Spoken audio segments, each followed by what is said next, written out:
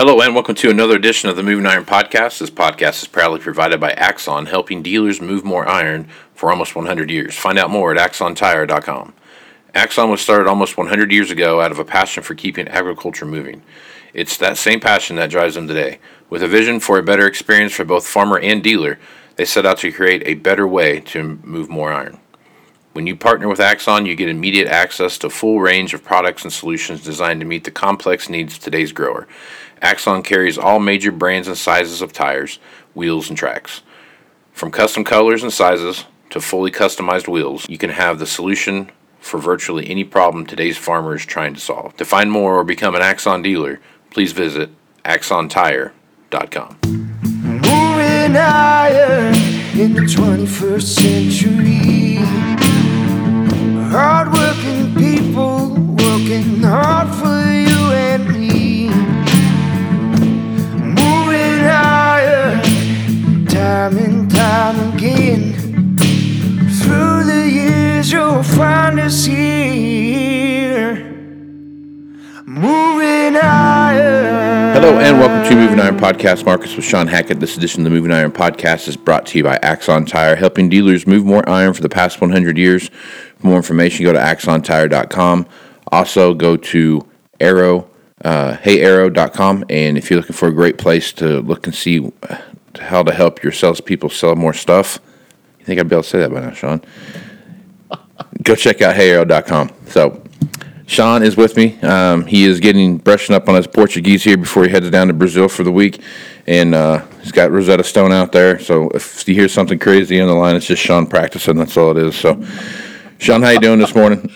I'm doing great. Good deal, man. Well, you're getting ready to head off to Brazil to do your checkup on the coffee market down there and make sure it is what it is, so you can come back and report to the world what you find down there. So, let's talk about the coffee market here just real quick, since that's going to be the highlight of the upcoming week here. But so let's talk about coffee a little bit and what you see happening there.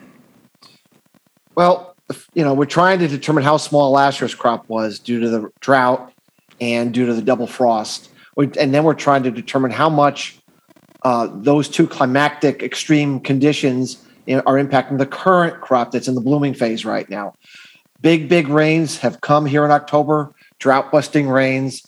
So the jury is, what damage was irreversible up to that point? And that's what we're going to be doing. I'm going to be doing when I'm down there, is determining how small was last year's crop, meaning how much are we carrying over into this crop cycle? What's the best case scenario for the current crop? And what does the market need to do based upon those two metrics to see this through to the following year's crop that might actually be a little better if weather cooperates, but that's a long ways from now. So we're really just trying to get our handle around, and also the nature of. So we've had a big first flowering based upon this rain. About 10 days after a rain, you get most of the trees will flower. So we're going to be down there, and we're going to be able to see pretty much what that flowering looks like. How many flowers are there? How many flowers have remained on the tree? How many fell off? And then obviously trying to determine to what extent these flowers set so that they can produce cherries and coffee. So, hopefully no one can be 100% sure of anything, even with a crop tour, but we should have a better handle on exactly what the nature of it is. But we have a pretty good idea. We're heading into some pretty uncharted waters. And I guess the way we look at it, the fact that the coffee market's been able to rally in the face of these rains, which is quite frankly I've never seen happen before, tells you the market's pretty much getting worried that a lot of this damage is reversible. So, Gotcha. Right on. All right, let's jump over and talk about what's going on in the wheat market. Wheat market has been a steady climber. It's been kind of the cornerstone, I think, of the market in a lot of ways when everything else is going crazy. Not that wheat hasn't had some crazy days, but it's been pretty steady. It's been just holding tight right there, and we're seeing some good prices. And and you've talked about wheat carry out here a million times, but I guess as you take a look what's going on now, as we've kind of gone through this fall planting season for winter wheat, what are your thoughts about the wheat market moving forward? Well, I mean, because of the crop failure of the spring wheat crop globally, and because of the big downgrades of the winter wheat crop globally, we just don't have enough high quality wheat, and we've been feeding as much of the low quality wheat in replacement of the corn shortage. And so wheat just, we're in this spot where everyone is worried about access to supply. Everyone's worried about these logistical delays, the increase in shipping costs.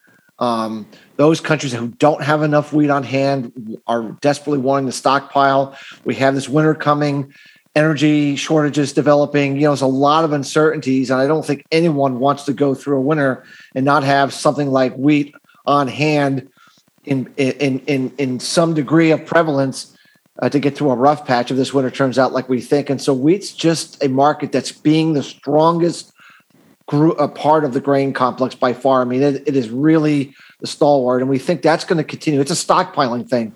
You just simply cannot do without wheat right now going into this kind of what could be a destabilizing winter. So, our forecast has been for a long, long time that we would see wheat, kind of ultimately test, that mid upper nines, maybe 10 plus area like we did many years, decades ago.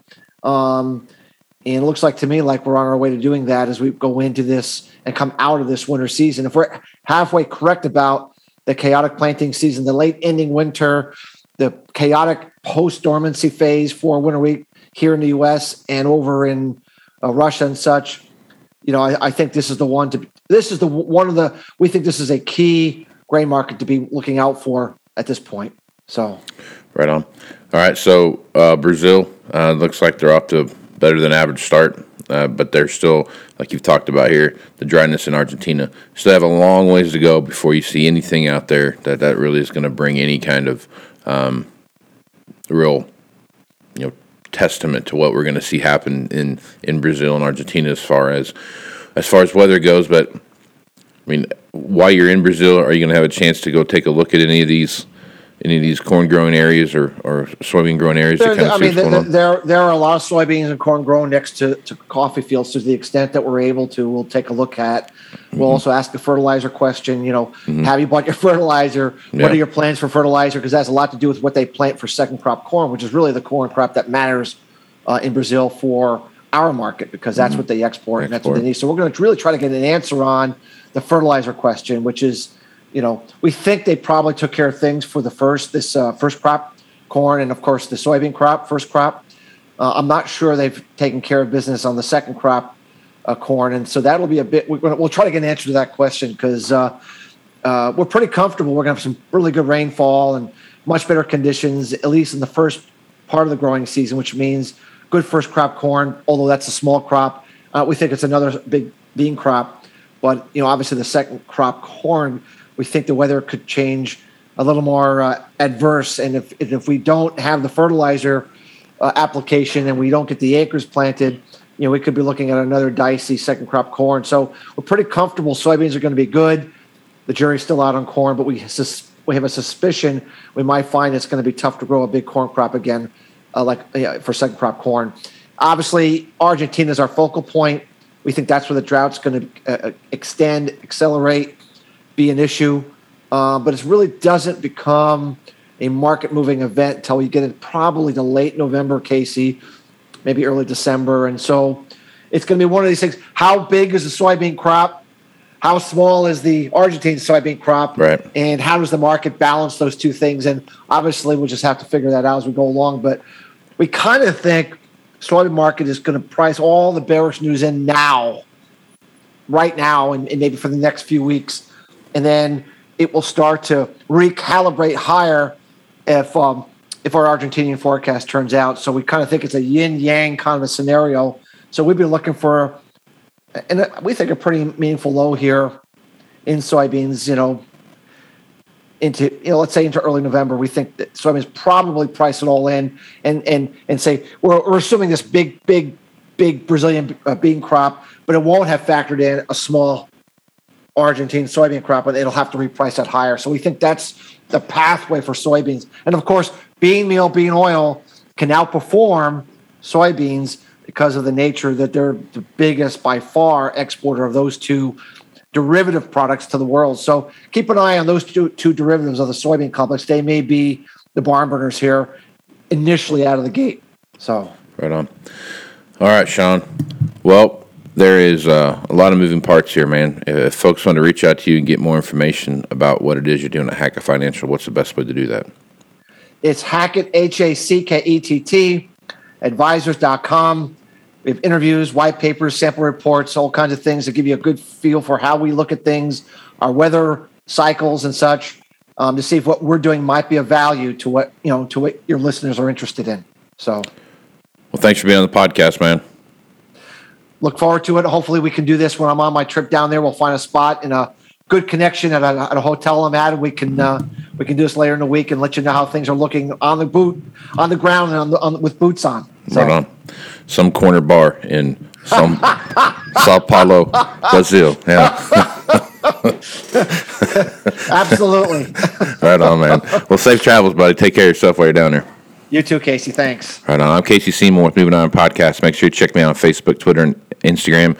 That's where you find the latest editions of the Moving Iron Podcast. Also go to movingironllc.com. Check out my YouTube channel, and that's Moving Iron Podcast YouTube channel. Make sure you check that out and subscribe to that. That's where you'll see all the videos I have posted. I post most of the videos of the interviews that we do, so they're up there, so you can check those out. Also, go to your podcasting platform and give me 5 stars if you like what you see here. It helps push the algorithms up so more people can hear and see what's going on there. So with that, I am Casey Seymour with Shawn Hackett. Let's move smart, folks. Out. You want to have a meaningful competitive advantage to help sell more equipment. Whether you represent the sales, parts, or management department of an implement dealership, there's a surprising amount of complexity when it comes to tire, wheel, and track technology. Let Axon worry about that so you can get back to supporting your customers. Axon has leveraged years of experience to create a streamlined process that gives you a proven path to help today's grower and sell more equipment. The roots of their organization go back almost 100 years to the invention of the rubber tractor tire. Supporting agriculture is the number one driver of Axon, from product development through sales and service. To find more or become an Axon dealer, head over to axontire.com. Moving higher in the 21st century. Hard-working people working hard for you and me. Moving higher, time and time again. Through the years you'll find us here. Moving higher.